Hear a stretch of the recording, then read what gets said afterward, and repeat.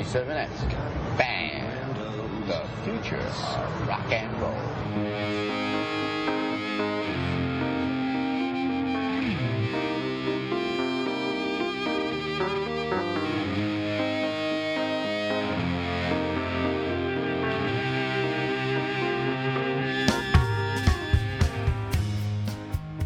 Welcome to Dong Teeny, episode 57.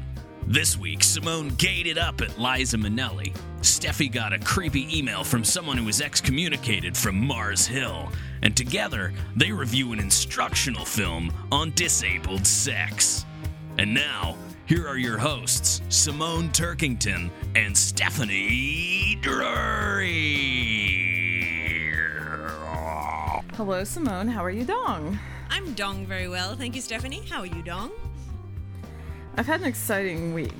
I got to see Peter Rollins, and then I got that was exciting. Yeah.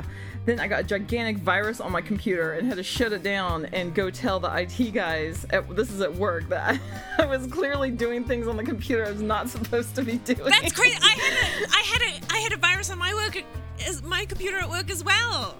What? Yes! What happened? What happened to it? Nothing. I was just going about my business, and I was looking at a website that Joan had posted on my wall with all these vintage flight attendant outfits.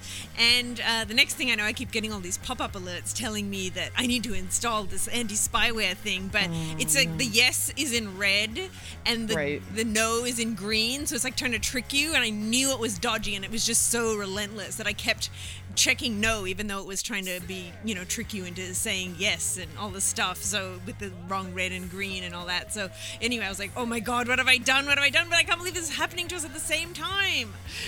Yep, that's exactly what I did. I was like, no, I do not want that spyware. Shit. Oh, you were getting it sounds like the same virus. And the windows were like, but this was, at least you were doing the right thing. I was trying to torrent The Real Housewives of New York City on my computer. Well, that serves you right then. After I got it fixed, I got like 2 new monitors today, new hard drive, and I went straight to The Real Housewives of New York City and got all caught up. You're a bad person. God damn. Oh. At least it wasn't for anything Dong related. That's true, yeah. Because God knows I could be getting in trouble for that. One day the Dong's gonna hit the fan for us. Splatter everywhere. So you had a really exciting weekend because you went to go see Jack White and Liza Minnelli, and I saw all your tweets about him, but of course I wasn't going to ask you because I wanted to hear about it now. So okay, who did you see first, and what was the venue? Cool. So I saw Jack White at the Shrine Auditorium. So it was a last-minute thing. I knew he was playing, but Greg, I knew people, knows Jack White, knows people at Third Man. So, he emailed them about something else, and then they put him on the guest list. So I was like, on the day, I'm like, you're going to Jack White! Hooray! So, so we got to go to the show, and it was really great. They played a bunch of White Stripes songs, which is good. But I also really like the new album. I have been listening to it a bunch. So, so it was an all-around great show. And we had after-show passes. Was it just him, or... It was him and the band. He has 2 bands. He has a boy band and a girl band. So, I didn't know that. Yeah, we got the boy band. I guess the next night was the girl band. So, and I found out today they closed with Seven Nation Army. That's expensive and kind of stupid, if you ask me. You think? I don't know. I guess I'd have to see that. They look like it was a completely different set list. So, like, there was a song on the new album that has a girl singing a duet with him. So I imagine when the girls play, they do that song. So maybe they do songs that suit having the ladies along when they're doing the girls. I know it does seem excessive. It's kind of my thought as well. But I really enjoyed the guy. I think expensive. Yeah. No, excessive. It is expensive. I imagine it would be very expensive. But anyway, we had after show passes, but we went back. It was just when there's like tons that's one of the problems with being in LA is this there's a million so-called VIPs and after-show people, so it was just really crowded and hot, and he was hiding out in the dressing room, so we just had a glass of wine each, and then we just left. So it was just it was just a bit too degrading to hang around and hope that the big man comes out, So so we didn't want to stay. But anyway, the next night, we saw Liza Minnelli at the Hollywood Bowl. Ladies and gentlemen, the incomparable Liza Minnelli. Another day is gone. I'm still all alone.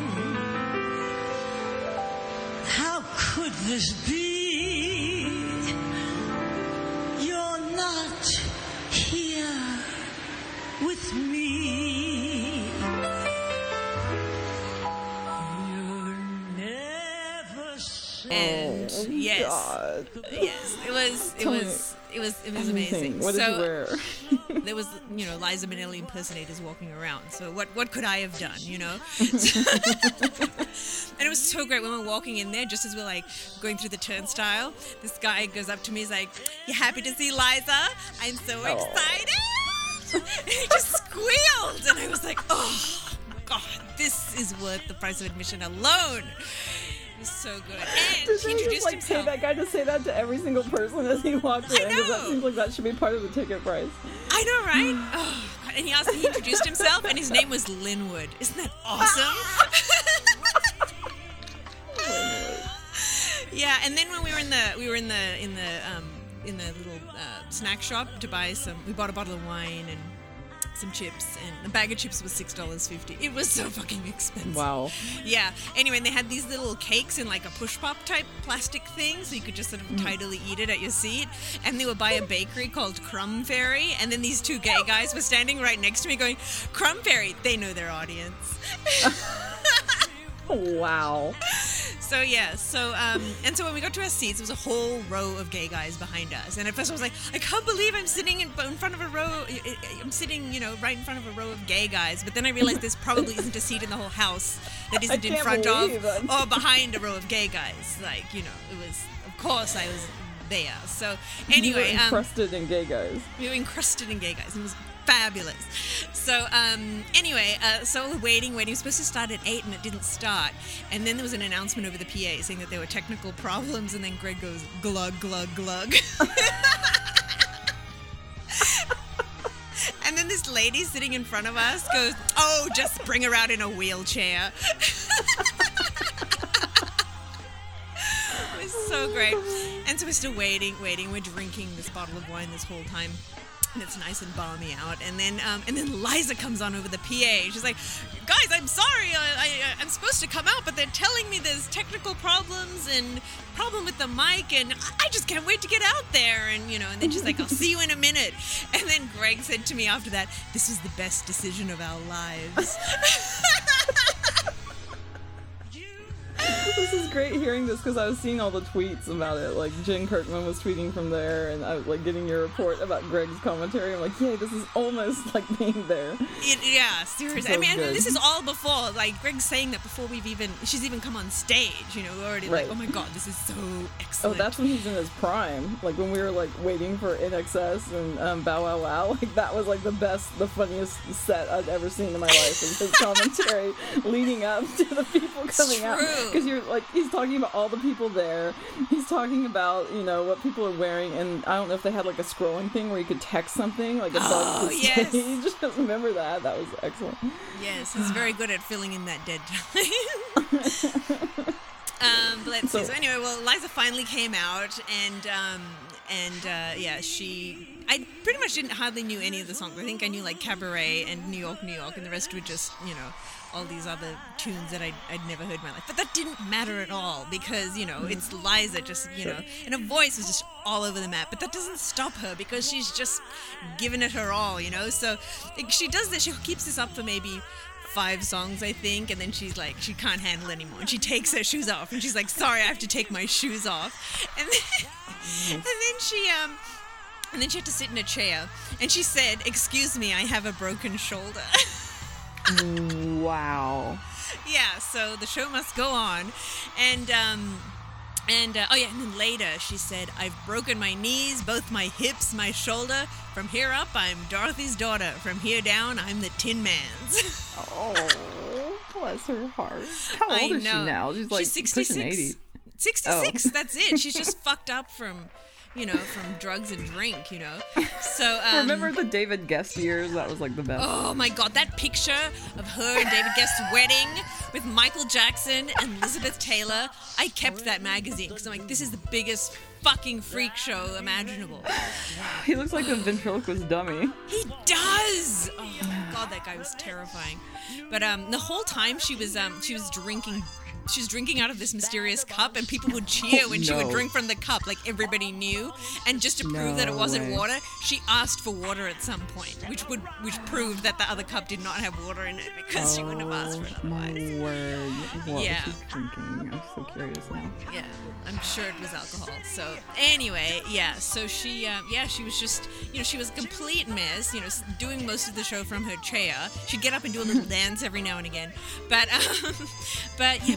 like people didn't see that. The people, I think, are just inspired by how she just keeps on, and just the, the power of her voice, So it doesn't matter that it's kind of all over the map because people are just speechless. You could just hear people talking about it afterwards and just blown away. So yeah, Liza delighted everyone who was there, I believe. I can't imagine anyone would have been disappointed for whatever reason they went.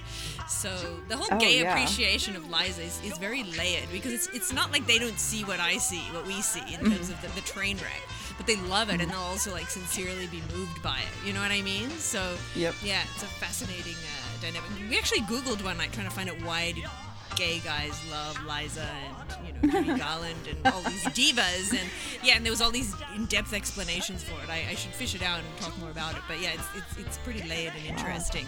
So she did sing this song. I missed it because I had to pee because I drank all that wine, but and I was probably too drunk to focus.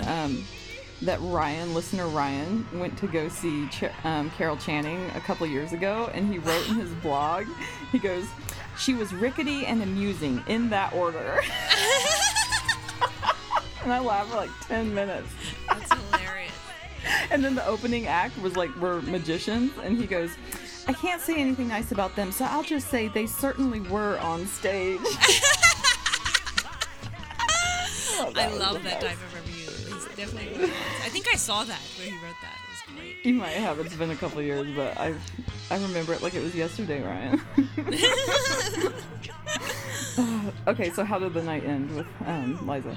Oh, she said she had to take a red eye to go to some funeral in New York, so she was like apologizing, like that's why she had to get off stage. There was no encore; it was just sort of a stretched out New York, and then then all the musicians took a bow, and then she sang something. God, what did she sing now? I can't remember. I think I knew what she sang, but she sang something to close, just a cappella, and then that was it, and then she left. Yeah, so. Yeah, it was pretty remarkable. So I mean, and while it was going on, I leaned over to Greg, and there were screens there, luckily. So even though we were really far away, because we just got cheap tickets like the day before, we could see. I actually had my contacts in, and they were kind of blurry, but they were good enough, but not good enough to see Liza. So I actually took my contacts out and put my glasses on so I could see better because the facial expressions on her are like so part of it, So and I leaned over to Greg at one point and I said, "Next time, let's pay $200 a piece to just be up close." Like I wanted to do it again already before it was even done. So if Liza's in your town, just do it. You won't be sorry for whatever reason you want to go. You had an exciting weekend. I did have an exciting weekend. So, no, and before all that happened, on Friday I did an interview with Skip Elsheimer from AV Geeks, and in the interview that we're about to play, I already explained more about him. But when we were at Skip's house, Skip has a large collection of industrial and educational films, and Stephanie and I were there, and we got to see a film called Choices.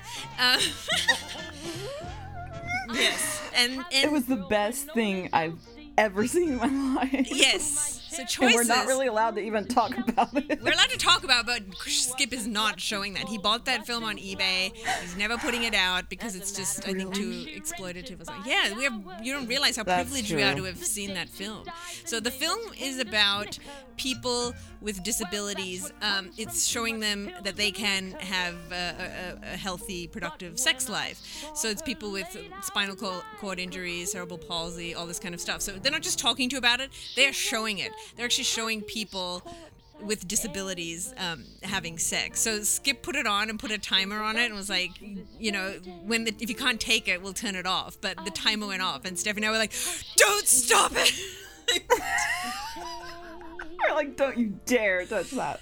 Yeah, no, I'm not gonna deny there was a sick voyeurism element to it, but I mean, I want to see anything that's, how can I not be curious about that? You know, I didn't feel exploitative, and the thing with it was that I got a sweet thing about it. You know, I really liked that it was, you know, I'm not gonna say I did, as I said, I didn't have a sick, curiosity for it, but more than that, I think I took from it how nice it was that these people were not miserable and feeling sorry for themselves because they were disabled. They were like, you know, plowing on, so to speak.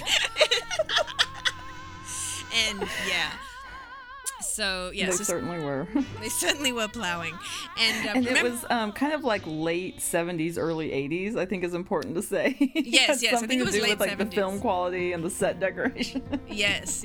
And remember, there was that one woman who she was paralyzed from the waist down, and her partner was able-bodied, and so she would mostly just sort of. You know, she couldn't, because they could do oral and all other kinds of things to pleasure each other, but he could, when it came to just, vaginal intercourse, he could only, just fuck her. But when she would start having an orgasm, her, pelvis would just start pulsating, involuntarily, and it was, right on. Why don't I remember that? I don't remember know. the able-bodied woman with the guy who I think had a spinal injury. I remember that. Yeah, that's the one I was talking about. Yeah. Oh, I'm sorry. I thought you were saying that the woman. I was like, I don't remember her being paralyzed from the waist down and coming. Yeah. But that was nuts. I remember. I was like, I think that's the only real female orgasm that's ever been recorded on film. Really zoomed real. And Phil was Skip was so apologetic. I remember during it, he's like, "Is this okay? Are you guys okay with this?" And yes, we were very okay. And I'm glad he's protective of it, though. He has integrity. Good for him. Good for him indeed. So Skip, collects all these films of varying. This is one of the more peculiar ones, shall I say? But yeah, they have a whole range of topics. Health education and industrial films. Workplace safety, all that kind of stuff. But anyway, so I conducted this interview with Skip, and here it is.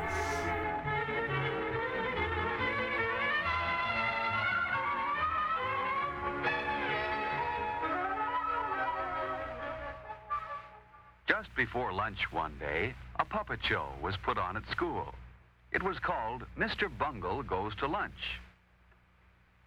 It was fun to watch.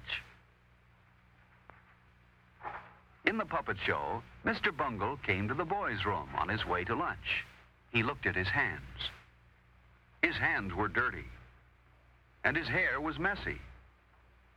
But Mr. Bungle didn't stop to wash his hands or comb his hair. He went right to lunch. Then, instead of getting into line at the lunchroom, Mr. Bungle pushed everyone aside and went right to the front. Even though this made the children laugh, no one thought that was a fair thing to do. Then, in the lunchroom, Mr. Bungle was so clumsy and impolite that he knocked over everything, and no one wanted to sit next to him. And when he finally knocked his own tray off the table, that was the end of the puppet show. The children knew that even though Mr. Bungle was funny to watch, he wouldn't be much fun to eat with. Phil knew that a Mr. Bungle wouldn't have many friends. He wouldn't want to be like Mr. Bungle. Our guest today is Skip Alzheimer. He's the founder of AV Geeks. Over the last 20 years, Skip has amassed a collection of 24,000 16mm educational and industrial films, and that's the largest such collection. Is it in the world, Skip, or is it in this hemisphere? That's a good question. I know that there are other collectors out there. As far as personal archives, mine is probably in the top 2 or 3. Nice. There's National Archives and Library of Congress have lots and lots more films, but right. Well, Stephanie and I have had the pleasure of actually visiting this miraculous archive in Raleigh, North Carolina, and so we're very excited to share this experience with you, our dear listener, and the wonders of this treasure trove of learning. So, Skip, welcome to the program. Thank you. So now you have 24,000 films. Now, do you have to reinforce the floor in your house? Because 24,000 film canisters are fucking heavy. Yeah, it's huge, and yes, I had to put up special things. Basically, this house used to be a boarding house, and so I bought the house because it had 8 bedrooms. Right. And so yeah, I immediately started piling films in there. And then at some point I had an engineer look at it, and he said, yeah, you'll want to shore those floors up because it's kind of heavy. A lot of heft amongst all those films. So. Oh, yes. Yeah. Well, yeah, I know. I've been in there. It's amazing. Just, it's a sight to behold. So hopefully we'll put some pictures up on the website so people can see. Now, where did this start? Obviously, you already had the thing going before you bought this house. So at what point did you start collecting these? I would say it's almost been 20 years. I'm not so great with years. And what started it? Yeah, it was kind of like in the mid 90s that I started collecting, and I don't think I realized that I was in deep collecting until it was too late. So it was at first it was like, oh, this is a fun hobby, but then at some point I was like, wow, I've filled up this house that I'm renting. Each bedroom is filled up with films, and I need to find a place that I can buy. Right. Yeah. So it was way too late to stop at that point, I think. Yeah, when you're already like now you're looking for a place with multiple rooms for this. It's clearly it's on.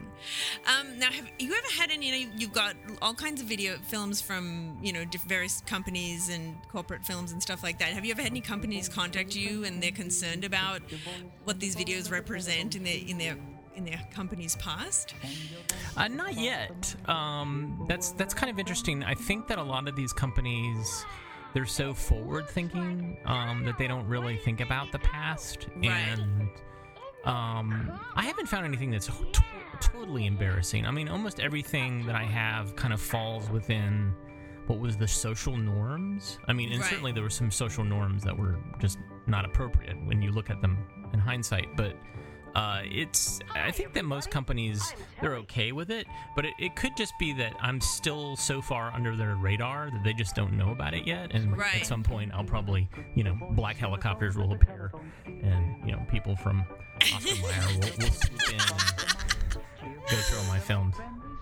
And now you have something like, what percentage have you actually seen? Because you've kind of seen all of them, and like, does it overwhelm you? Do you feel like, fuck, I'm never going to see all these, or are you okay with that? What's your feeling about all that? Well, I mean, that is something. It's because out of 24,000, I've maybe only seen 5,000. Right. And I'm getting new films all the time. Yeah. So in this year alone, I'm averaging getting a new film every day. Oh, shit. Yeah, so is there a sense of like, do you feel like, oh, shit, or are you glad?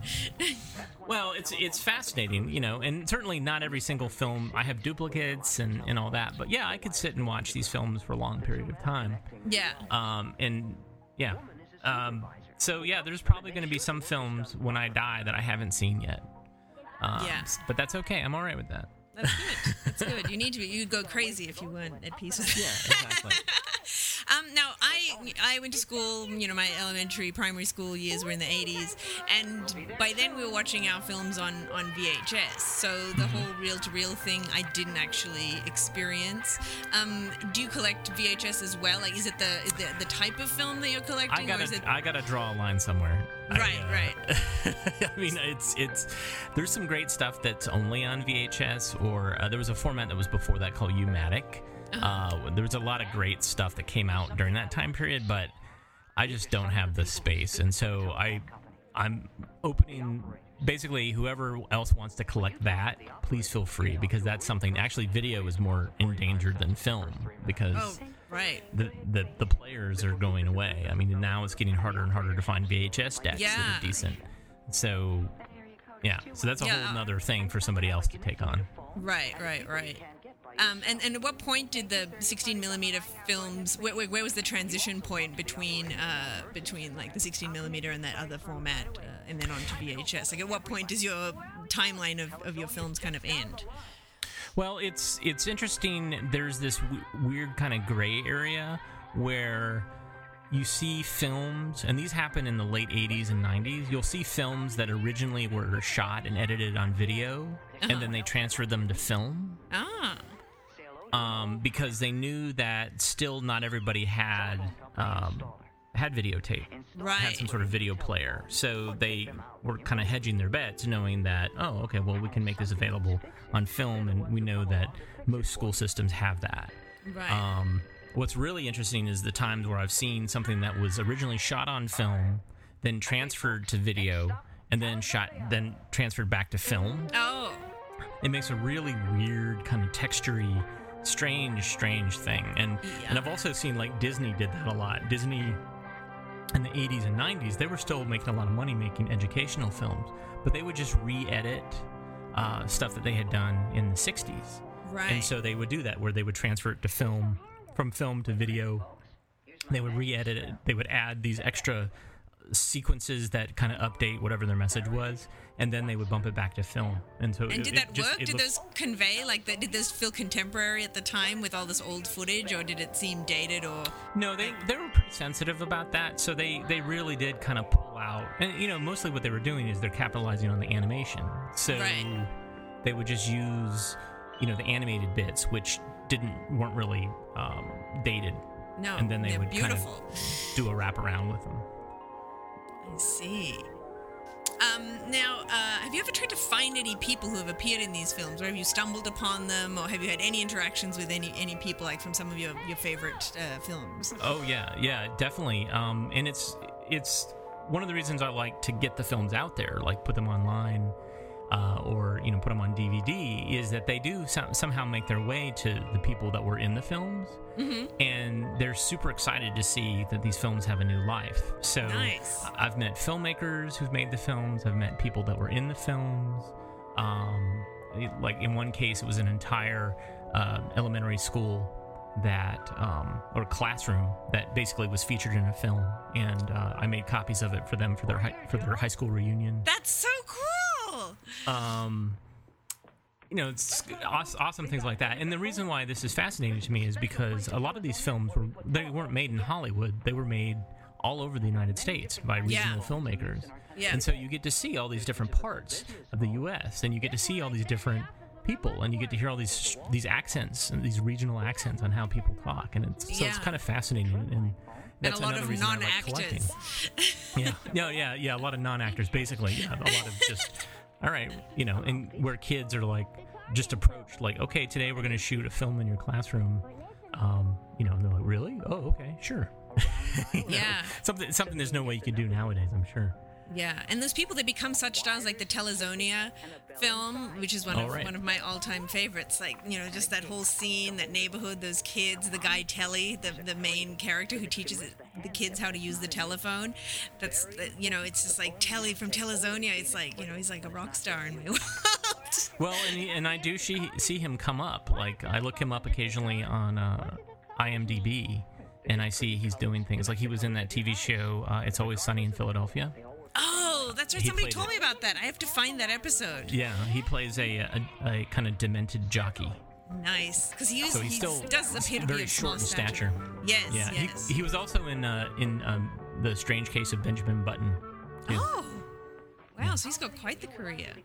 Yeah. And that was an LA one, because we live in the neighborhood where that's filmed. We know it's around here somewhere. Awesome. So, yeah, we're trying to spot the exact location. I think Greg thinks that if we find the house, we will end up in Telezonia. But he really wants to find the house. I'm like, you barely see it. It's all in the studio in Telezonia. But now, did you know that the ABC of Sex Education for Trainables has a very important role in mine and Stephanie's friendship? I don't know if we told you about this. No, I did not know that. Yeah, well, I already had the DVD that you had put out that had that on it, and I loved it, and I was obsessed with it, and I would show people all the time. And then when Stephanie and I were first friends, she found a YouTube video of just a portion of it, and she posted it on my MySpace page. We were just starting to become friends then, but she put that on there like, you've got to see this. I'm like, I already have the DVD. Like, it was just this real bonding moment that she knew I would want to see it. I already had the DVD, and we were like, wow, we're kindred spirits who really like this fucked up shit. So, yeah. That's hilarious. Yeah, that totally explains a lot. It does, doesn't it? Yeah. What's funny is that happens to me where people are like, "Oh, you have to totally see this," and I'm like, "Well, yeah, I that's my film. I put it online like 3 years ago." It's such a nice feeling. It's a warm, fuzzy feeling. No, it's great. Yeah, it's great. Now, just a few episodes ago, I was actually complaining about Kickstarter campaigns and people guilting their friends to donate to crummy projects. But if I wasn't clear before, I'm not against the idea of this sort of funding. I was against people guilt-tripping and hounding their friends just with stuff that's really only to benefit them and their shitty band that, has like 12 fans. But stuff like what you're doing with the broad interest and that people, that's a whole other thing, and that's why I wholeheartedly support this. And so your fundraiser, and I've just donated to it myself.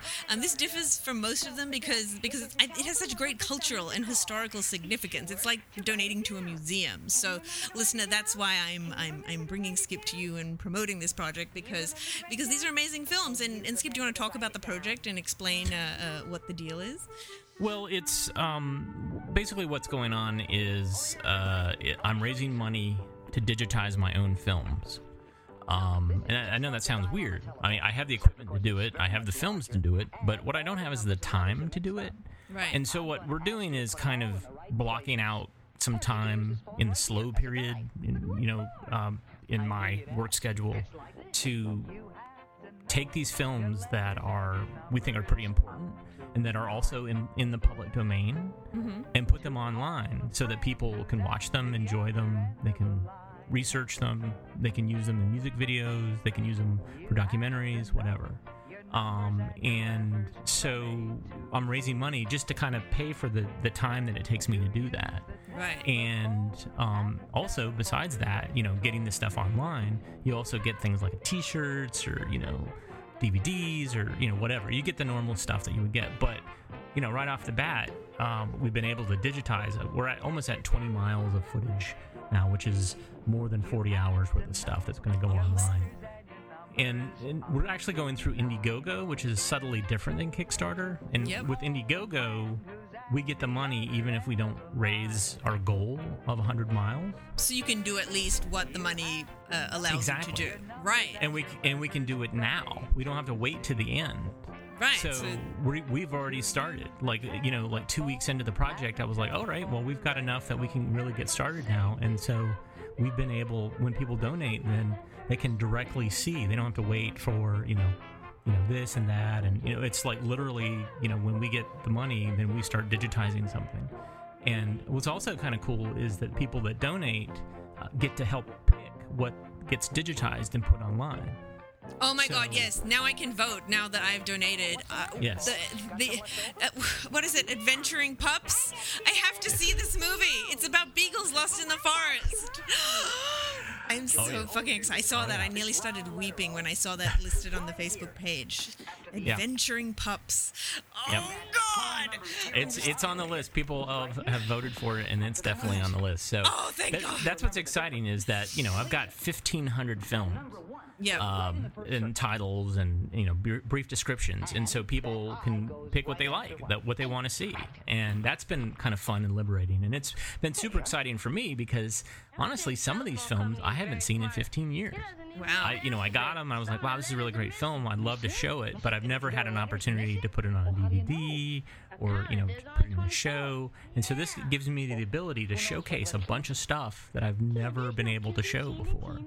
And some of this stuff I've never even seen before. I mean, I had the titles, but I've never seen it. So there's quite a few films that I'm watching for the first time and sharing them, quickly after that. That's great. So, you see, listener, if you care about this type of preserving this type of material and having it available to everybody, it is like a museum type project. So, I highly recommend that you donate. So you can visit avgeeks.com and from there you can link to the fundraiser for converting the 100 miles of film.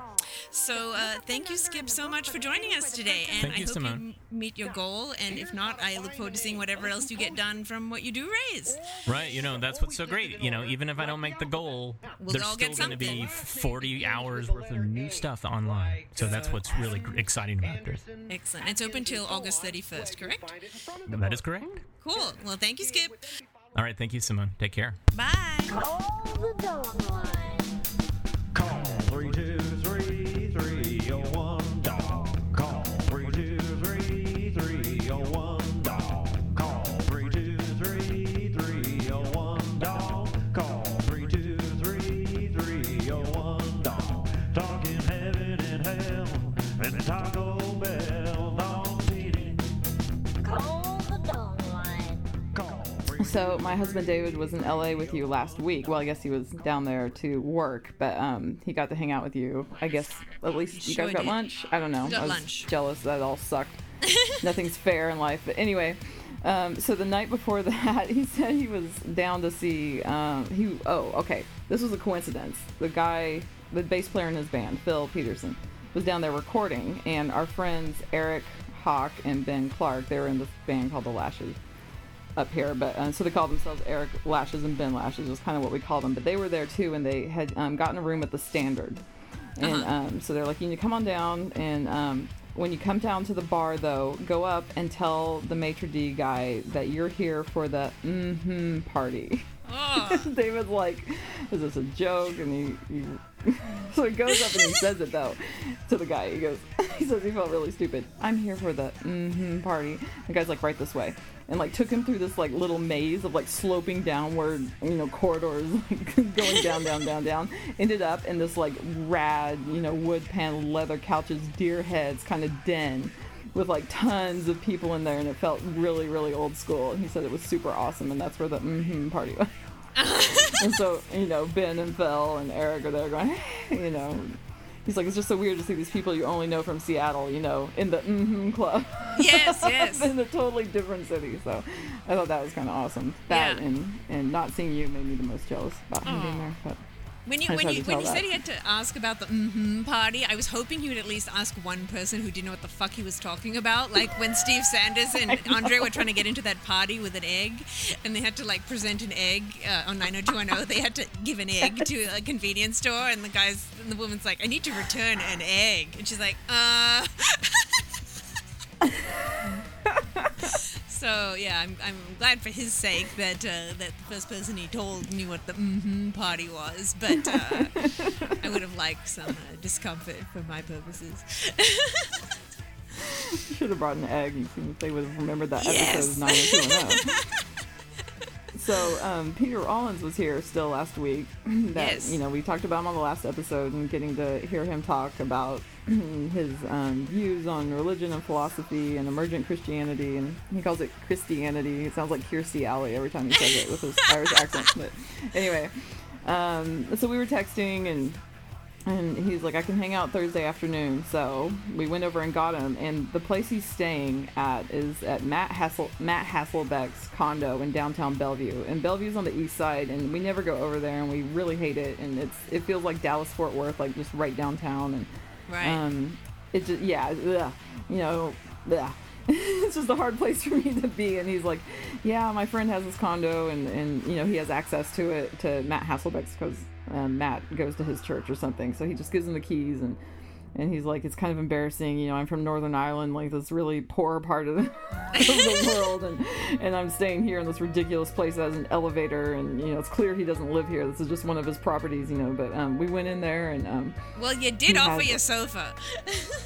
I did offer my sofa, There which were he, choices. for some reason, didn't want to Yes. take up, even though I said, I was upfront about the fact that it has dried semen and kid vomit all over it, but I know, his right? Northern Irish ass wasn't down with that. So we went into Matt Hasselbeck's place, and he's like, you have to see this secret compartment behind the bookshelf, and so he pulls at the bookshelf, and it's like, creak, and there's a little secret room back there, like a panic room, and there's a safe in it, and it was so awesome.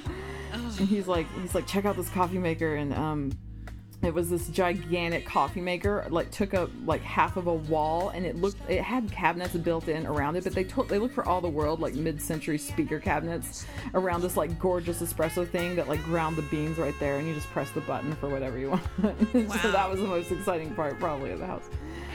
So anyway, we talked for a little while, and then we had to go back into Seattle, and our kids were at Dawn's apartment, and she has a really rad kind of loft, she and her husband DW, right down by the stadiums, and it's not zoned to live in, but they do anyway.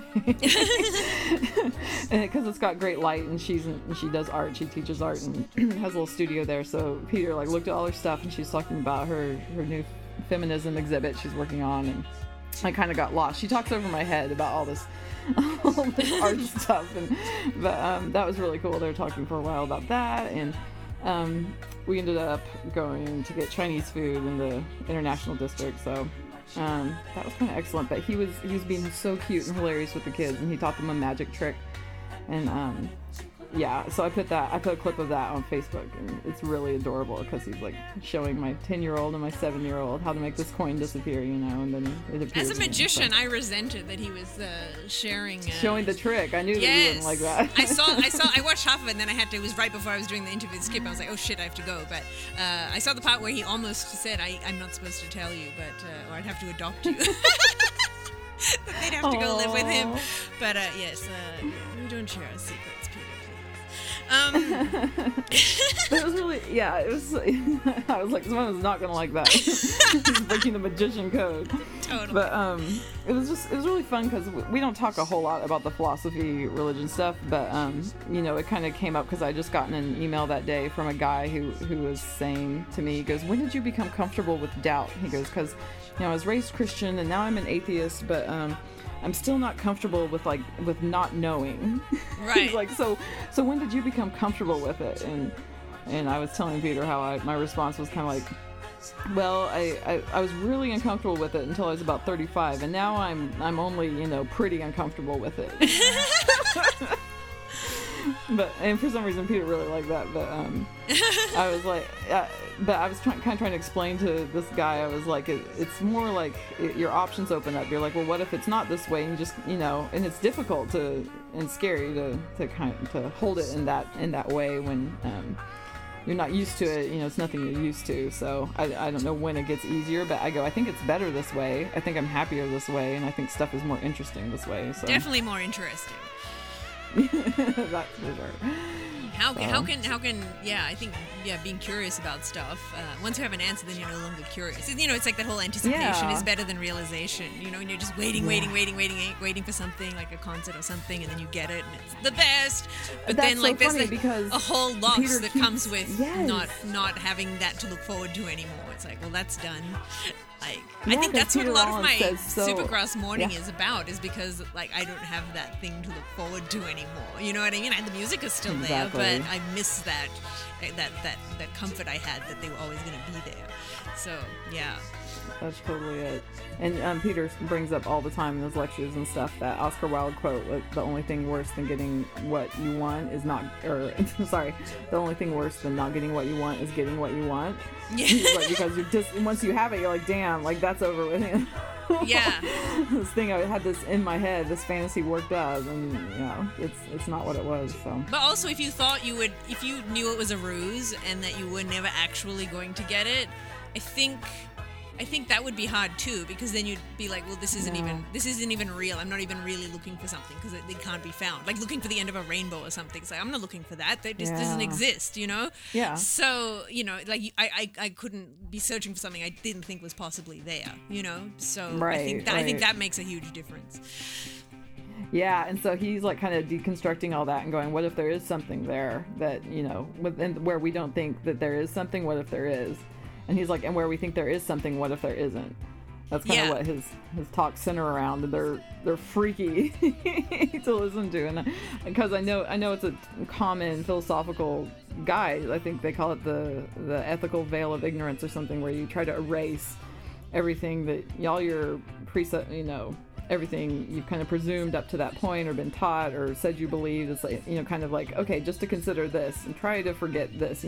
We know you can, but just for the sake of the argument, imagine this. And so wherever you're coming from, it's hard to let go of what you came in with. It's very so hard to. So much of our emotional problems are from just cognitive programming that's wrong and just telling us bad things about ourselves, and you know what I mean. So I mean that's you know Yes. deep in your psyche is hard to break. So even consciously, these things are not very hard habits to break in terms of how you're going to broach any of this stuff. But That's just it. but so I actually read Peter's latest book, How Not to Talk to God, and How not to speak of God. how not to speak to God. I think it is. Yeah. How not to speak of God. Is it of God? I thought it was. Yeah, it's of God. Okay. Yeah. Sorry. I'm not trying to be nitpicky. I just think that. Oh changes no the no no meaning. no! I Believe had to me, say. I would like the correct answer. So I'm so bad like that. Like I'll read a book and then not remember the title. Like if it's too long. I know, me too. I'm like, what? But I got a lot out of the content, if nothing of the cover. So Was it on Kindle, so you didn't have the cover, or does it just have a crappy cover? yes, it was on Kindle. That's why. 'Cause Okay. I pretty much, and often even when you get a book, it doesn't even show you the front cover. You have to make the choice to like see the cover of it. No And album art. It's there, but you have to choose to go to it. When you open the book, it'll start Oh, I see. on the first page. So Oh, yeah, weird. so that's why it's easy to forget the title, and that's my excuse, and I'm sticking to it. Thank you. That's for a good finding excuse. That for I me. like it. But anyways, I read that, and I also read not see if I can get this title incorrect as well. And this is no excuse because I read the actual book of it. It was taking the Bible serious. Oh no, reading the Bible again for the first time. And then the subtitle was Taking the Bible Seriously but Not Literally by Marcus Borg. So yeah, because you know I'm always getting these discussions with people on your comment threads and talking about religion and stuff, and you know I mean I had a very wishy-washy biblical upbringing, even though it was Christian, and so I've got sort of the the cherry-picked bits and pieces, and with all this like gay marriage stuff going on, people are always like pulling out if you're against gay marriage, then you shouldn't be eating shellfish and all this kind of stuff, and I'm like, well, I would like to know more about the overall bigger picture. So I reading things to sort of give me a better big picture. So I'm not even, after reading that book, the Marcus Borg book, I'm not comfortable making that statement anymore, because it's just very half-baked. Because I know a lot of people will say, oh well, you don't need that, it's the New Testament says it, and Paul seems to go with that in the New Testament, but he's also for women being subservient. So that can be your argument, you know what I mean, that well, Right. if you're gonna go with what Paul said, well, Paul also said this, so let your husband Yep. do all the anti-gay marriage talking for you, bitch. Shut the fuck up and get back in the kitchen. Okay, Mark Driscoll, whatever you say. No problem. So anyway, yeah, so I just wanted to have more of a foundation and know what I was talking about, so not that I'm gonna get that from two books, but anyway, yeah, so No, but I really appreciated I applaud getting that. more of that perspective of because from Marcus Borg's perspective, it's so much of it isn't literal and a lot of allegory, like you'd said before. So and yeah, and he, spoke a lot about the Book of Job, and I still and again, I read it, it's like, okay, so this isn't supposed to be taken seriously. I don't really care for the message that it's portraying anyway, but at least it gives a different perspective when you're not trying to take it as being literal, so Exactly, it gives it a lot of different flavor. Yeah, it If you're does. Like, I'm wait, this isn't. I'm not supposed to believe this actually happened. Oh. yeah, and that then from there you can take it as like, okay, well, can I get a lesson from this or not get a lesson from it? I do not, but that's okay, because I don't think anyone that it's very different trying to get a lesson from something rather than believing something batshit crazy to be true. Those are two whole different things. So And actually, in like 10 years, you might get a lesson from it. Like, there's a lot of stuff I look back on and I'm like, oh, wow. But whereas that didn't make any sense to me, 10 or 20, whenever, long time ago. So. Exactly. I mean, just as much as you would get anything out of, one of Aesop's fables, Yeah. why not or get an album, Exactly, Like, just- exactly. So I like looking at it when you're trying, not taking it that seriously or not taking it as being literal. Then you can drop your guard and like take something more Yes. valuable out of it, which I want to be able to do because I'm not a fucking fool. So, but anyway, but one thing I was curious about that both of them were talking about was they would seem to take things from the Bible. Obviously, I'm coming at it from an atheist perspective. So, but they'll, say, this isn't, this is allegory, this is, not literal, blah, blah, blah. But then they'd say, well, we're supposed to look at this way because the Bible tells us this. It's like it's almost using the Bible as a way to look at the Bible, like saying, well, did this guy kill that person? Why don't we ask him? Did you kill him? Why don't we ask? No, Did I you would kill never him? do Okay, a thing then I like that. believe Well, you. he says he wouldn't do a thing like that, so I guess he didn't. To me, it's sort of like that. There was, I think Rollins said, the Bible makes it clear that idolatry is not what God wants. But, so again, if you're doing all this deconstructing stuff, I'm like, well, why are we then believing that thing from the Bible? You know what I mean? So, yeah, I'm sort of, I'm sort of confused about that sort of thing where these, people are. And then other things, they both tend to accept revelation, which I think that becomes the defining point between just looking at it as a sort of somewhat historical text versus as a holy divine text, because in Marcus Borg's book he said something like something along the lines of, as for, all the prophets, should we believe that these are divine revelations from God? Well, we know that these have happened, so there's no reason to think that these aren't true. And I'm like, what are you talking about? Who's this guy that said that? Marcus Wait, what's Borg. this guy's name? Marcus Borg. He's quite the scholar, but yeah, if you want to do some more research on And this what was guy. the name what was the name of the book that he wrote? He wrote the book, Reading the Bible Again for the First Time. Okay, and is he coming at from a Christian perspective of some sort? Yes, he's a Christian. He's a Christian. Okay. Did you get Peter Rollins saying? Let me back up. I don't really like that Marcus said that. Like, Yeah, because it doesn't seem like a statement yes, that you Stephanie, can really make. why are you Christians saying that? Because that doesn't seem like something Peter Rollins would say. No. I'm like Peter I'm Rollins would be like- convoluting sort of the two things because I read them at the same time. I'm not saying he's saying that, but like he would say take things from the Bible, and I felt like, yeah, the Bible says we're supposed to do this, so let's be objective because of that. And I'm like, it's that example I gave. So, yeah, but yeah, I mean, does that sound like, where do you stand on Revelation? Like, it's to me like that. In my reading, that seems like the basis of it all. Like, do you believe that or not? I away all the don't fluff. know. Yeah, it's really freaky because it's John had a vision, and this is like his vision that he's writing down about what the end days would look like, and I don't know what to do with it, but I'm really fascinated by it. Oh yeah. Like, can you imagine, and if this was real, like, holy shit, if I saw this That's stuff, a I'd be writing crazy it down, fucking dream or revelation or whatever it is to have, all that end yeah, times that was shit. quite a revelation if he had it. And so it's like, I don't know what to do with that. Was he on acid? Was he, did he have a fever? Like, why is he just making it up? So, but at the same time, I'm like, oh gosh, this is crazy. And it's like that Footprints poem where I remember, when we were talking about that, you're like, what do you think of that? And I'm like, I think about it the way I always have, which is like, that sounds kind of cool, and I want it to be true. Right. I want the evil to get smacked down in the end, which is kind of what I see happening in Revelation, aside from the seven-headed dragon and seraphim and cherubim like flying around, like, what the hell is that? But yeah. So I guess the overarching theme is that justice will prevail, which is lovely, and it's kind of but in every culture they have myths towards that as well. Is it like, do you think could it be like some sort of action end times apocalyptic film of today where it just sort of has some sort of triumph at the end? You know what I mean? Do you think it's just got that kind of tale, like all the way down to Charlie and the Chocolate Factory, that if you do good, after all this shit goes down, you'll be rewarded? Right. Do you think it's just like a crazy, very descriptive allegory for that? I mean, it's so out there. Yeah, it could be. And I mean, it's literature. Like, the Bible is literature, and I want my kids to know it, but I want them to know all kinds of literature just because that's what it is, Right. So, I'm curious towards it in that sense, and I'm kind of a mystic though, as you know, so I'm also kind of holding it with an open hand, like, what the fuck, maybe. Right. And there's something about it that I'm really drawn towards, that, just the whole spiritual stuff, that I just feel kind of this kind of draw towards it, like from the center of my chest. I'm just kind of like, there's something in there that I'm just pulled towards, but I can't say yes, I believe that. So, right.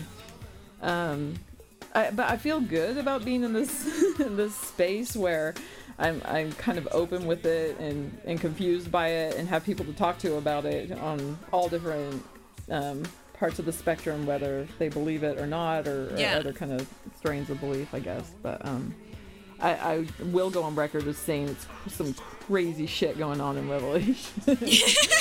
So I guess that's where I land on that. But with Peter Rollins kind of talking about how to look at, like you were saying, how to look at the Bible the way the Bible says to look at it. let me see. Because he was talking about this sort of thing when I heard his lecture, like on Friday night, and he was he was deconstructing it. So I guess the deconstructionist thing is what he's about, where he wants you to take down your preconceived notions. And I actually think that part of that is to say, okay, let's take down our notions and look at the Bible the way it says, and what does it look like when we look at it from the way it's saying. But I don't think he's saying this is the truth. I think this is this is one way to look at it. If we're going to look at this piece of writing in this text the way it says to, why not? Let's see what it looks like from that angle. So I kind of see him doing that, and that being part of his deconstructing it. Right. I don't know if that makes sense. No, it totally does. Does it? Okay. Yeah. Because what's really refreshing about him is that he doesn't say, here it is, here's what you need to believe. Yeah. Well, what was but it? He does say that he's a Christian. Like, he will say that in public, and I think that's interesting, too. Yeah. Well, one thing I'd say, I noted this down. He said the atheistic approach. And by that, he's saying /theistic, so is that sort of saying it's both? You're sort of sitting on the fence of that. Like, that's how he writes atheistic a lot throughout the book. The atheistic approach can be seen as a form of disbelieving what one believes, or rather believing in God while remaining dubious concerning what one believes about God. So so again, that to me was like deciding you're going to believe in God, so it didn't feel as deconstructionist as I would have liked. It wasn't really taking the idea that maybe he's not there at all, which is, obviously what I think if you're really questioning you'd be weighing as well. And I'm not saying he hasn't done that in other places, but in regards to this book, I wasn't really seeing any of that. So but because I like the whole deconstructionist element to it, but I want to go the whole hog.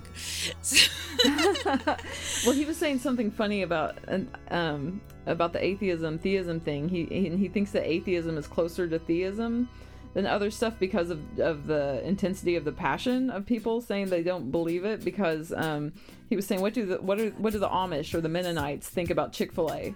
They don't care. They're not doing anything. They're planting their fields. And he's like, so they're more apathetic. Right.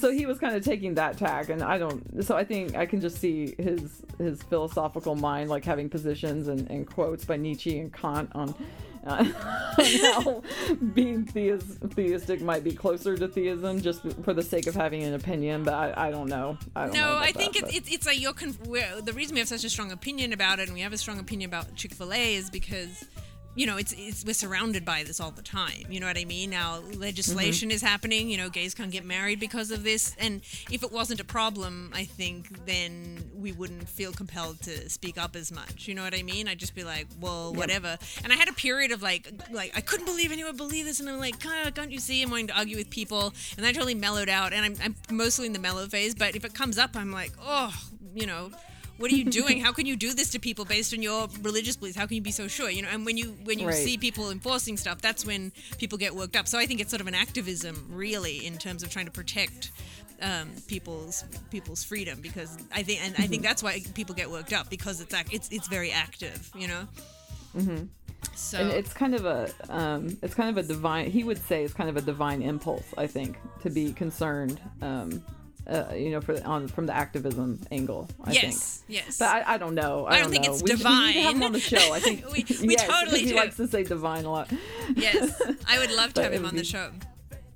We need to. That would be fun. Excellent. Have an end. So I have, in the religious vein, I got a message before we started recording from my friend who was kicked out of Mars Hill Church. When? He was kicked out a few months ago, and he and I are friends, and since I'm kind of got the spiritual abuse cause for cheerleading, he and I kind of connected, and he's upset, rightly so, as you all will probably be when you read this email that he gave me permission to read to you. So he introduced these people while he was still going to Mars Hill Church, and they're still there, and they're getting married in October. So they used to be very good friends of him and with him, and he just got this email from them. It says, "Dear so-and-so, person who got kicked out of Mars Hill Church, excommunicated. My fiance and I aren't comfortable with having you at our wedding. We still consider you a friend, but we are concerned that your presence would draw attention away from the work God's done in our lives and bringing us together, and would add unnecessary tension for us and our guests. Our decision has nothing to do with Mars Hill and everything to do with the behavior and attitude over the last several months that we've seen in your interactions with our friends, with each of us, and stuff you've posted on Facebook, as well as the way you've acted towards women. I hope you don't take offense at our decision, but rather respect it. So this is the email he got. That seems really disrespectful and shitty, and I hate it. I hate How does it he so much. And I feel? said, Like, is his heart broken? I'm sure he's so sad, but I think Yeah. he's still in the shock phase because he had just gotten it and he sent it to me, and I'm like, those, total pricks. They're horrible friends. I'm so sorry they're doing this to you. And I go, what have you been posting on Facebook? Because I've only seen him post stuff like against Chick-fil-A's, anti-homosexual stance, and he posted one thing like some Huffington Post thing about women's sex drive, and he goes, yeah, that's what they said. That's what they were talking about when I said that when they said they don't like my attitude towards women. That I posted something like women have a sex drive. Oh my god! So- I fucking knew it was gonna be something like that. Just something too pro women. Just man. Yeah, and anti-homosexual, that whole thing. So anyway, I read this letter from them as being really dismissive and the opposite of something a friend would do. Like, for them to say, Totally. your interactions and your behavior, it's like, if you're really friends, why don't you talk to him instead of uninvite him from your wedding? They Like, actually say we and still consider you a friend.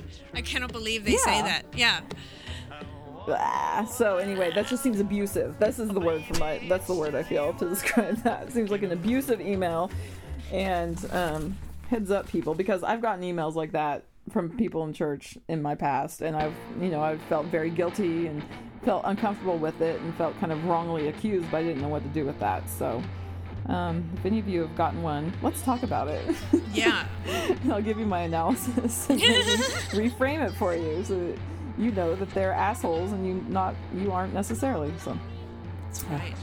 You're the man end. for that. Yeah, we got an iTunes review from 77% Dark Chocolate. It was super nice, and so we have to say thank you, an official thank you. We really encourage you guys to leave iTunes reviews because they make us really happy. Yes. No matter what they say, even if they're really bad. Yeah, and So also it helps go our for it. ratings on iTunes. And my dream, obviously it's a long way off because we don't have the power of Zoe Deschanel behind us, but I want to beat the Hello Giggles podcast. That's my secret dream. Maybe I'm aiming too high, but I just want to shit on that fucking bullshit. They're the 17 magazine of the podcast world, Ugh. is who they are. But they think they're the sassy magazine of the podcast. So crappy. And I actually haven't heard the podcast, but I know what the website's like, and it makes me fucking puke. I can't handle the website. No, it's Dit City. I'm not that strong of a person. No. Ugh. So on that note, we love you, and we will talk to you next week. So till next time, bye, Simone. Bye, Stephanie. Bye. Bye.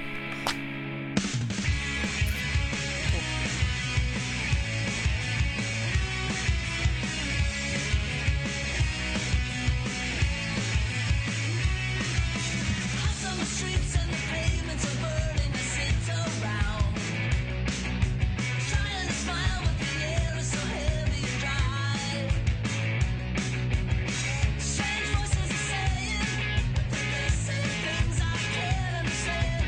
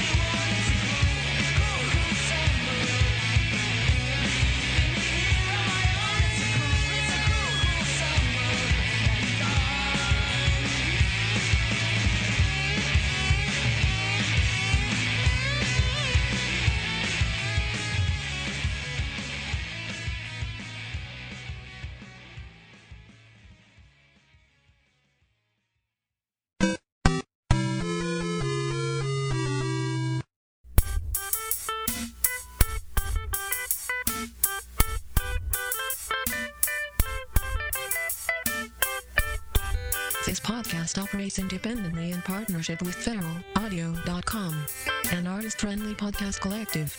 This artist reserves the rights to their materials.